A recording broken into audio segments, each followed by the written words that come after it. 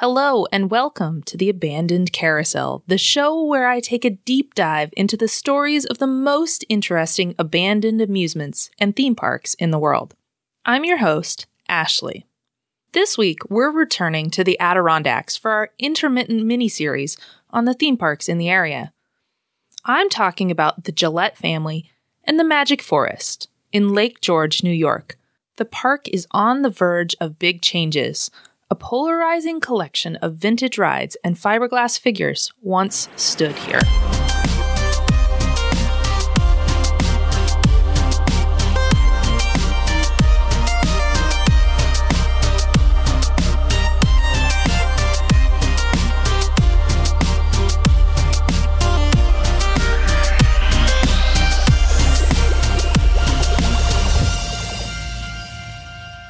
Arthur Gillette was a man with a mechanical mind. As a child, Gillette visited the Savin Rock amusement park. In his early adulthood, he did handyman jobs, operated small roadside stands, and fixed equipment and machinery. All the while, he dreamed of opening up an amusement park like the one of his childhood. In 1946, Gillette assembled a crude carousel, completely out of spare parts. It allowed for 3 riders, and he set it up to operate at North Street and Maplewood Avenue in Pittsfield, just down from Pontusic Lake. His makeshift ride proved to be incredibly popular, so that winter he rebuilt a vintage wooden carousel with his brother. They decided to take a chance at the amusement park business for real. In 1947, they operated the carousel at Pontusic Lake Beach. Within the next several years, he added a pony ride and a boat ride to the annual summer carnival setup. And as the carnival continued to prosper, Arthur and his brother opened the Gillette Brothers Shows, a traveling amusement company which is still in operation today. They traveled with their company throughout the East Coast in the late 40s and early 50s, and continued to do well in their business. But Arthur was getting tired of the traveling. He decided to set up the Lake George Amusement Park back in Lake George, New York. Now, this small park opened up in 1956, and there's not much known about it. We do know that the park was only open for 1 season. In 1957, the land prices rose too high, and Gillette had to sell his park. A hotel developer ultimately purchased the land. Not one to stay idle, Gillette quickly latched on to a new idea. This time, it was called Carson City, a Western theme park which he opened in 1958. And this was one of the largest replica Western villages at the time. But Arthur Gillette really liked Lake George, and he kept thinking about the pre-Christmas Santa's villages he'd set up in small towns around Massachusetts. The children had always loved seeing Santa, and they were always sad to see him go. So why not, he thought, why not have Santa around for longer? Christmas City opened in 1963. Arthur Gillette had found an old car junkyard in Lake George, and it was the prime spot for an amusement park. He cleared away hundreds of cars to create his theme park. He even had to fill in a giant hole in order to create the flat lot where cars now park for the day. And in particular, Christmas City had its roots in a promotion that Gillette had done in Albany several years earlier. Santa was a huge draw during the Christmas season. Gillette knew he had something special, and he set up Santa's home so that children could visit during the rest of the year. Now, Christmas City was located on Route 9, and it drew crowds from both Albany and New York City. Its motto was, quote, Christmas City, a village of warmth and love, where on the warmest day you will find a cool breeze blowing pine needles to the ground. End quote. On opening day, the park had log cabins, a museum, a tilted house which challenged guests to walk on its uneven floors, a gift shop, and a chapel. This chapel was a real chapel, and it marked the first, but not the last, time that Gillette would rehome an item or an attraction. Now, this chapel had previously been located in Rensselaer, where the State Department was taking it down for highway construction. Some sources name the chapel as Chapel in the Pines, and others call it Sacred Heart. Either way, Gillette moved the chapel to the Magic Forest piece by piece, where it still stands today. Every item in the chapel is original, including the pews, the altar, the pulpit, and the stained glass windows. Christmas City, of course, wouldn't be complete without Santa, Santa's house, and Santa's reindeer. Animals wandered freely throughout the park in the early years. There were sheep, goats, llamas, and, of course, reindeer. Visitors could pet and feed the animals as well. And the park was themed and overlaid in a Christmas style. Gingerbread on the buildings, fanciful lights. Beyond the buildings, though, there was very little theming or landscaping. Gillette saw the natural forest environment with its many large trees as one of the most important things about his theme park. And even in the first few months that the park was open, Gillette knew that he was missing something. The visitors, they kept asking, where are the kids' rides? So in the middle of that first summer in 1963, that first year in operation, Gillette added a few rides, including a small merry-go-round and a charoplane ride. By 1965, Gillette had loosened the reins on the Christmas theme, and he officially changed the name to Magic Forest and Indian Village. As the name implies, he added an Indian village in the same year. This was a standard park feature at the time, and it was seen as okay back then, even if it wasn't. Obviously today, this is problematic at best. Yes, local native people did staff this section of the park. And yes, they did genuinely inform visitors about some aspects of their native culture. But yes, it was still problematic. Interest in the village waned over time, and that part of the park was later closed, and the name lost. For a few decades, Gillette's Magic Forest truly was a place of constant change and delight. Arthur's son, Jack Gillette, joined the park management team, and he fully took over operation of the park in 1979. Both of the Gillettes quickly realized how popular kiddie rides were with the park visitors. And additionally, they realized that with their solid mechanical skills, they could acquire rides much more cheaply by purchasing them from defunct theme parks and just fixing them up. So over the years, the Magic Forest went from 2 rides to 25 rides. In 1964, the Gillettes purchased several rides from a shuttered amusement park in Burlington, Vermont. And I've actually been unable to determine which park this was.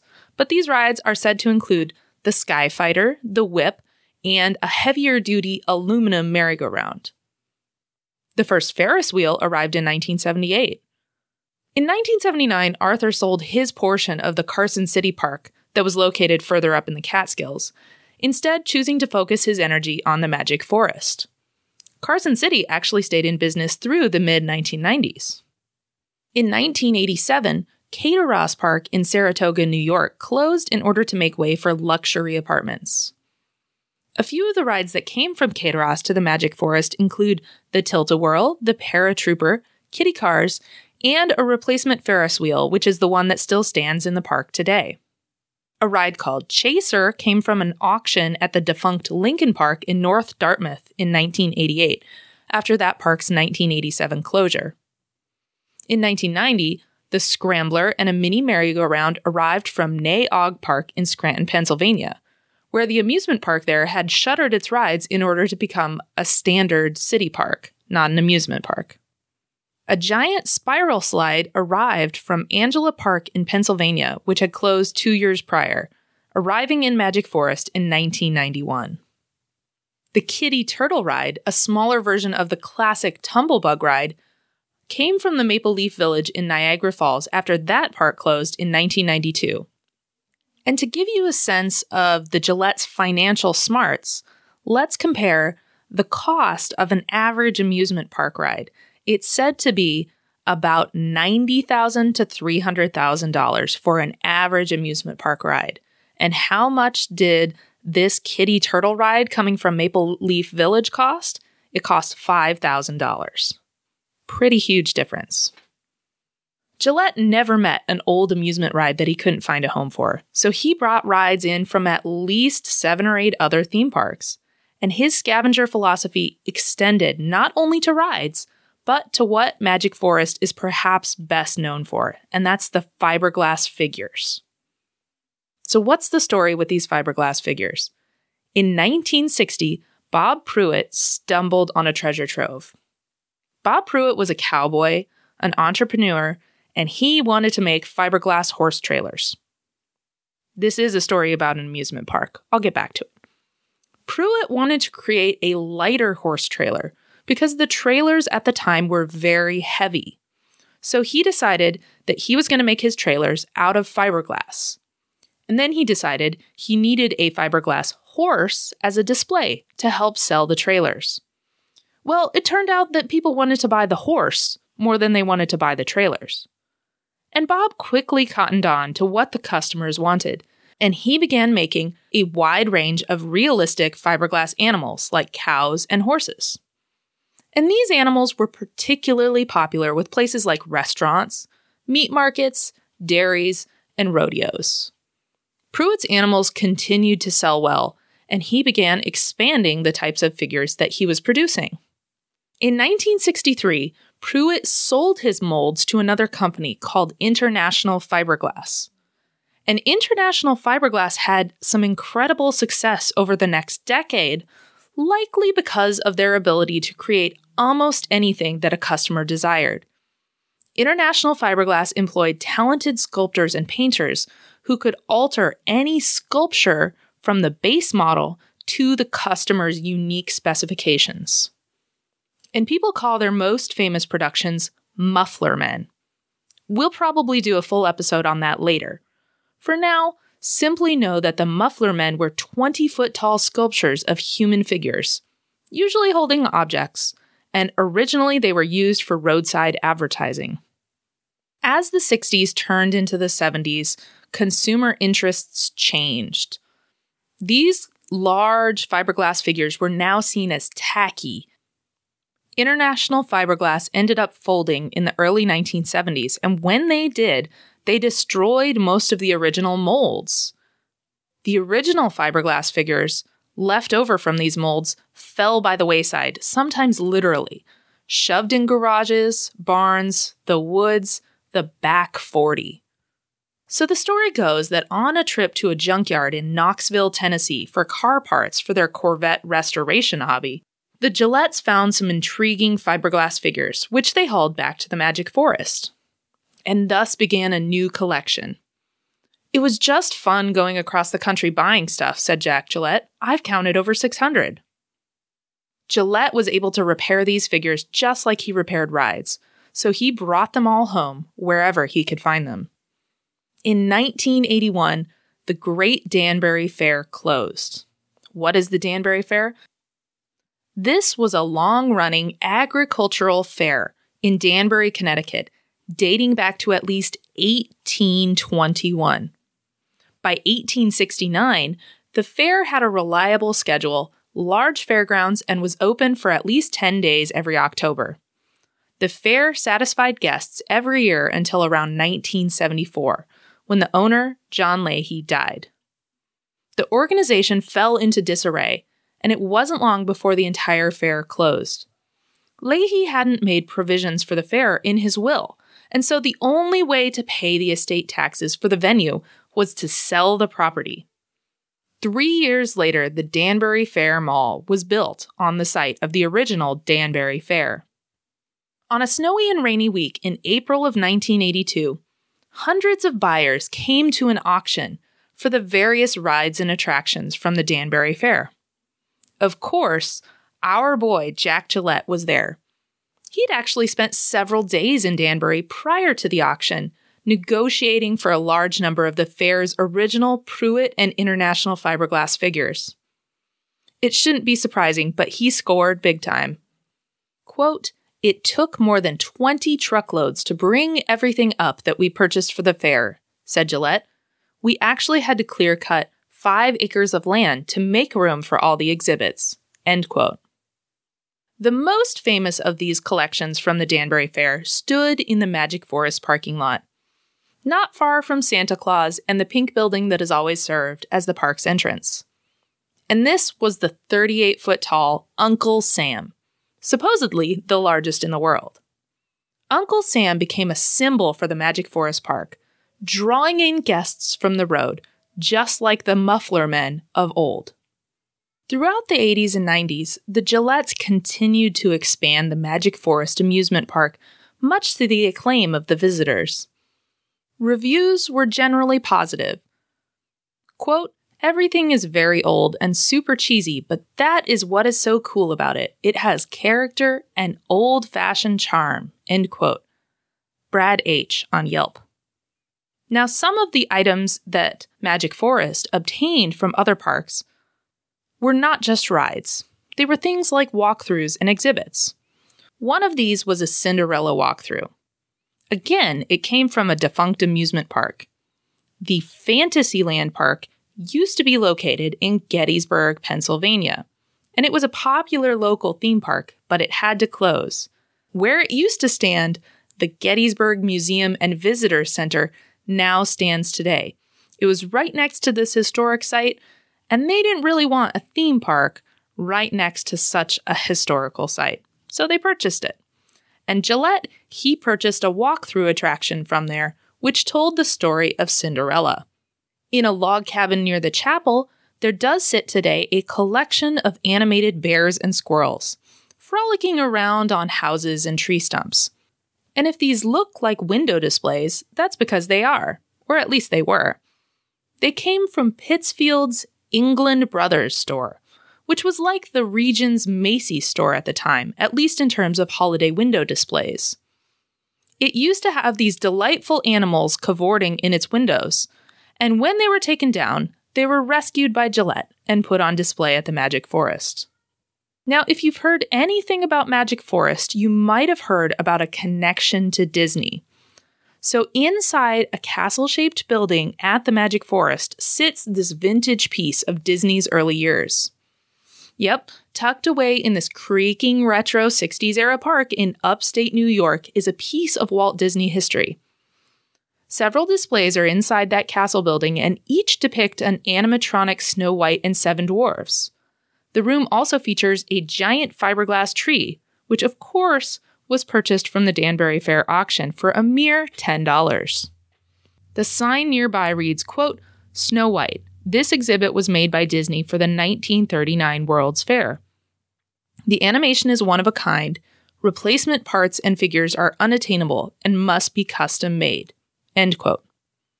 Despite the sign, these figures were not made by Disney, and they're not from the 1939 World's Fair.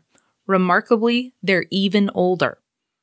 So, in 1935, Disney had licensed its characters to the Old King Cole Papier-Mâché Company in Canton, Ohio, for the purposes of interior advertising displays like those in windows. In 1937, this company made a series of displays featuring Snow White and the Seven Dwarfs for the Mandel Brothers department store in Chicago. These vintage window displays are what now sit at the Magic Forest, some 80 years later, and these are really the only such surviving examples.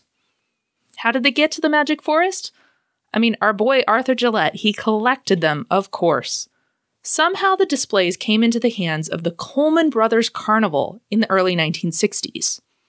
And when they shuttered their carnival business in the mid-1960s, Arthur purchased the Snow White displays for his park. In the early years of the park's operation, the displays were moved to and from a storage barn at the beginning and end of each season. Remember, this park is in New York, so there's a definite seasonality to it. This constant movement deteriorated these sensitive, delicate displays, and it actually completely destroyed one of the original 10 scenes. The remaining 9, however, remain in excellent shape. And artisans at the Magic Forest Park have refurbished most of the characters and backgrounds. They've added new clothing, they've added new paint. The figures themselves, they're all still the original papier-mâché from 1937. And each of the dwarves is about the size of a 6-month-old child. They're a pretty big scale display, and they're pretty impressive. The animatronic figures move from the action of custom wooden cams and bolts, high tech from the 1930s.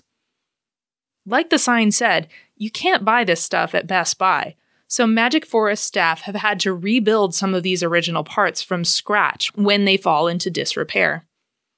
Overall, though, these animatronics still run primarily on their original mechanics. This section of the park is well maintained and quite unique. In 1995, Gillette expanded the park's boundaries even further and even had to relocate rides. He purchased one more new ride, the Blue Goose, from a carnival auction in 1998. He set up his safari train so that it went past many of the fiberglass figures, which were arrayed in the forest amongst the pines.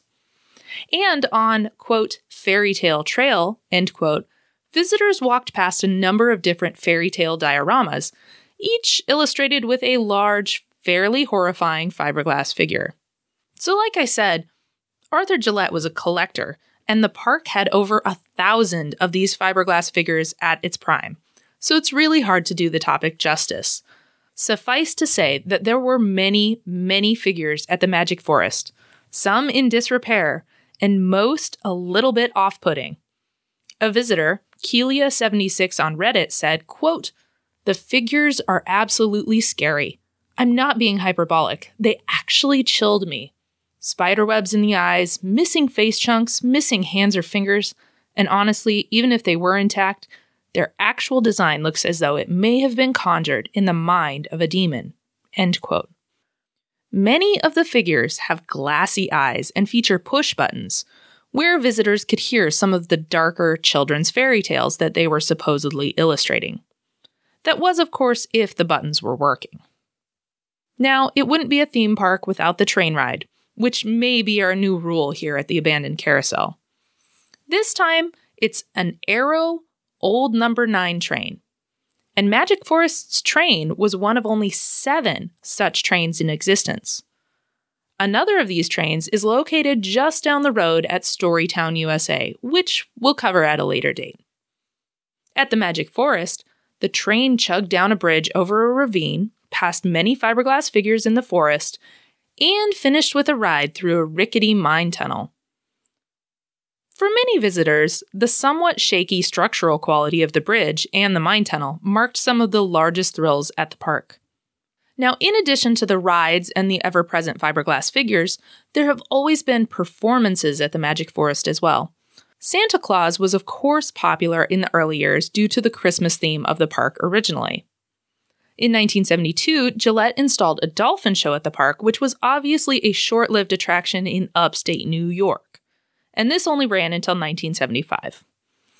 Other live acts followed, including dog acts, circus acts, aerial shows, and magic shows. And eventually, park management filled in the ravine at the park next to the stage in order to allow for more seats in front of the performance area.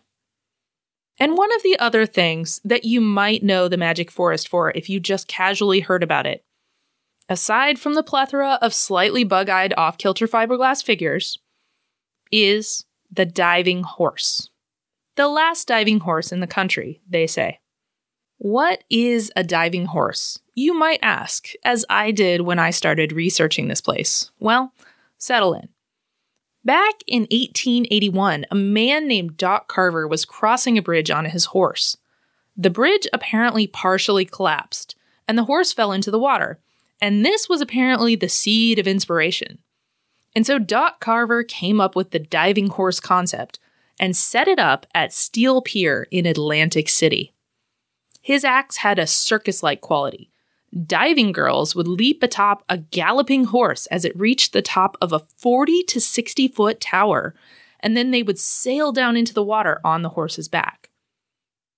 And so this is obviously polarizing. Animal rights activists have protested these diving shows as early as the 1920s and 1930s.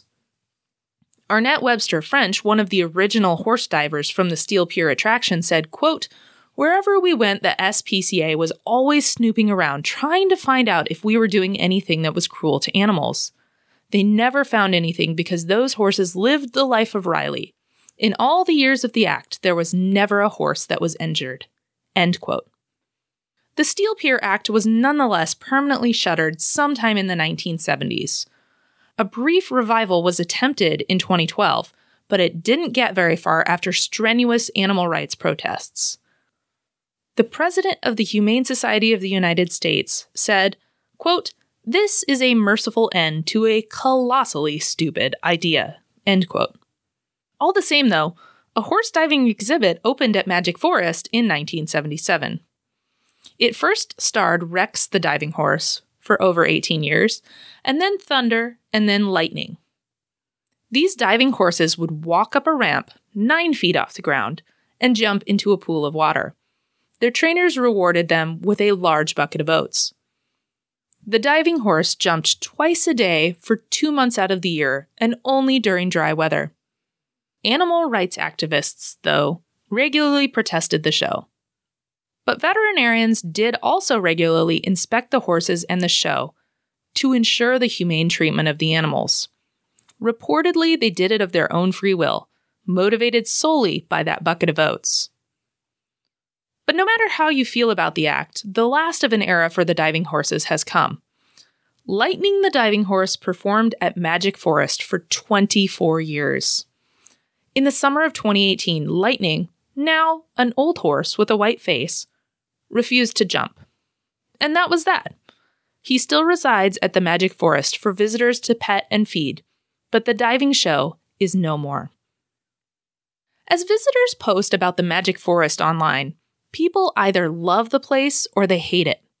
The park caters to the smallest of visitors, for whom standard theme parks are overwhelming. The outdated visuals and somewhat run-down aesthetics can be a small price to pay for a park where your 3-year-old can ride almost every single ride at the park. But others have certainly recounted less than positive stories about the park. The park is outdated and it's problematic in some areas. People find the sculpted figures frightening. They're put off by the ride operators operating multiple rides simultaneously, etc. And visitors in recent years have described broken figures covered in spiderwebs, rides that are closed without warning, tales of broken audio recordings on the fairy tale trail, stories about the train engine being so poorly maintained that it spewed clouds of toxic fumes back at the first rows of riders.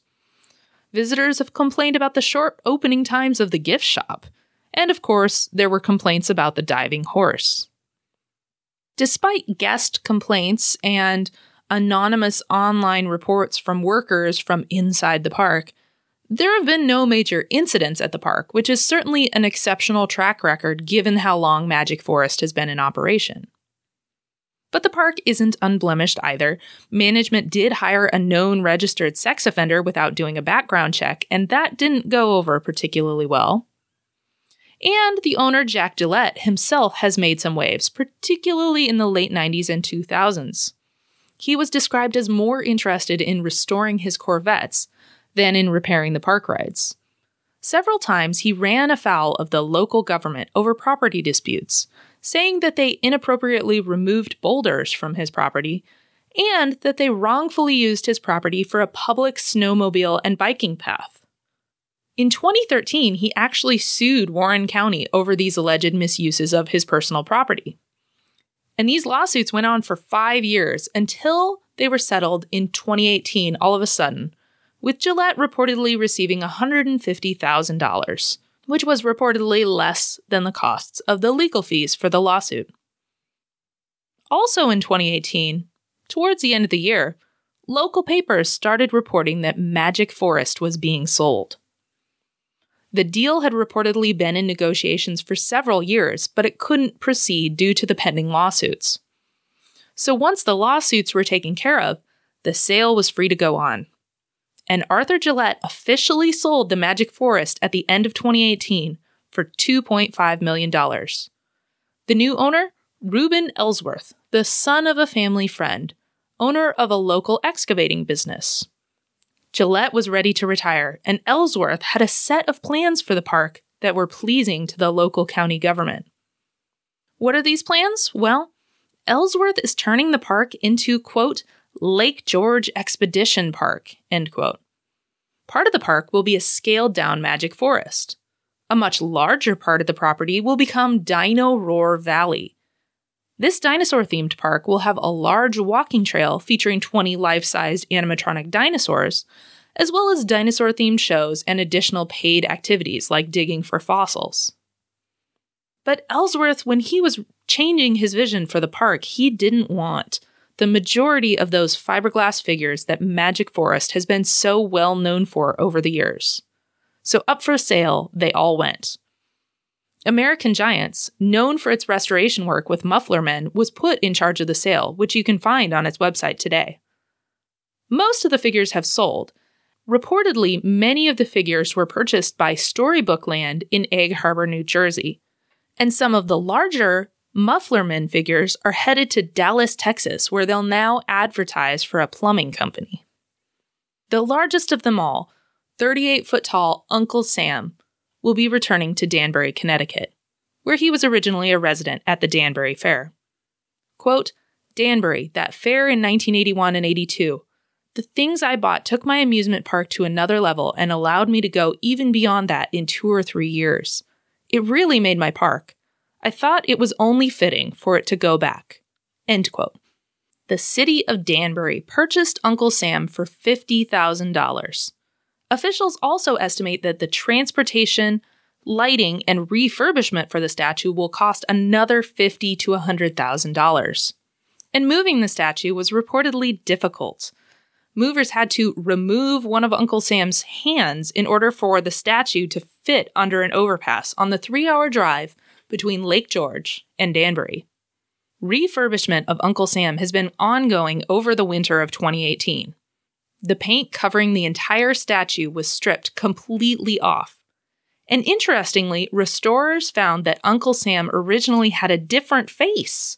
His face was papier-mâchéd over with newspapers sometime in 1975 in order to give it a different shape. And, quote, "his old face has some crazy eyes," end quote. Uncle Sam is done being restored, and he's already headed back to the Danbury Railway Museum, where his new home will be, and they plan to unveil him officially at a 4th of July celebration in 2019. The Only Living Girl in New York is a blog, and she says, quote, "I loved the Magic Forest, a theme park that has remained untouched by time, become abandoned while it's still in business, and is completely unaware of how cool and marketable it actually is. And I hope it continues to forget that it should have closed years ago and remains in Lake George forever." End quote. The Magic Forest isn't abandoned. In its later years, it has certainly seemed as such, with the lack of lines, lack of crowds, and lack of maintenance. But the Magic Forest is certainly coming to the end of an era. The sale of its iconic vintage fiberglass figures and massive changes to the park earn the Magic Forest a place on this podcast. The modern era is coming to this retro park, and it's no longer going to be trapped in the 60s. Lake George Expedition Park opens for the season this weekend, Memorial Day weekend 2019. How much of the Magic Forest will remain? The retro kitschy feeling is much of what made Magic Forest special, and only time will tell as to whether the Magic Forest portion of the Lake George Expedition Park sticks around. Thanks for listening to this week's episode of The Abandoned Carousel. This week, I talked about the Magic Forest in Lake George, New York, a park on the verge of change. You can find complete show notes, photos, and references at my website, theabandonedcarousel.com. Remember to subscribe to the show in your favorite podcatcher. You might leave a review while you're there, and don't forget to tell a friend. I'd love to hear your stories about the Magic Forest. Email me, hello@theabandonedcarousel.com. Or you can get in touch with me across social media. I'm at Carousel Abandon, ABANDON, on Twitter, and at The Abandoned Carousel everywhere else. I'm coming back next week with a big episode, so I hope to see you then. As Lucy Maud Montgomery once said, nothing is ever really lost to us as long as we remember it.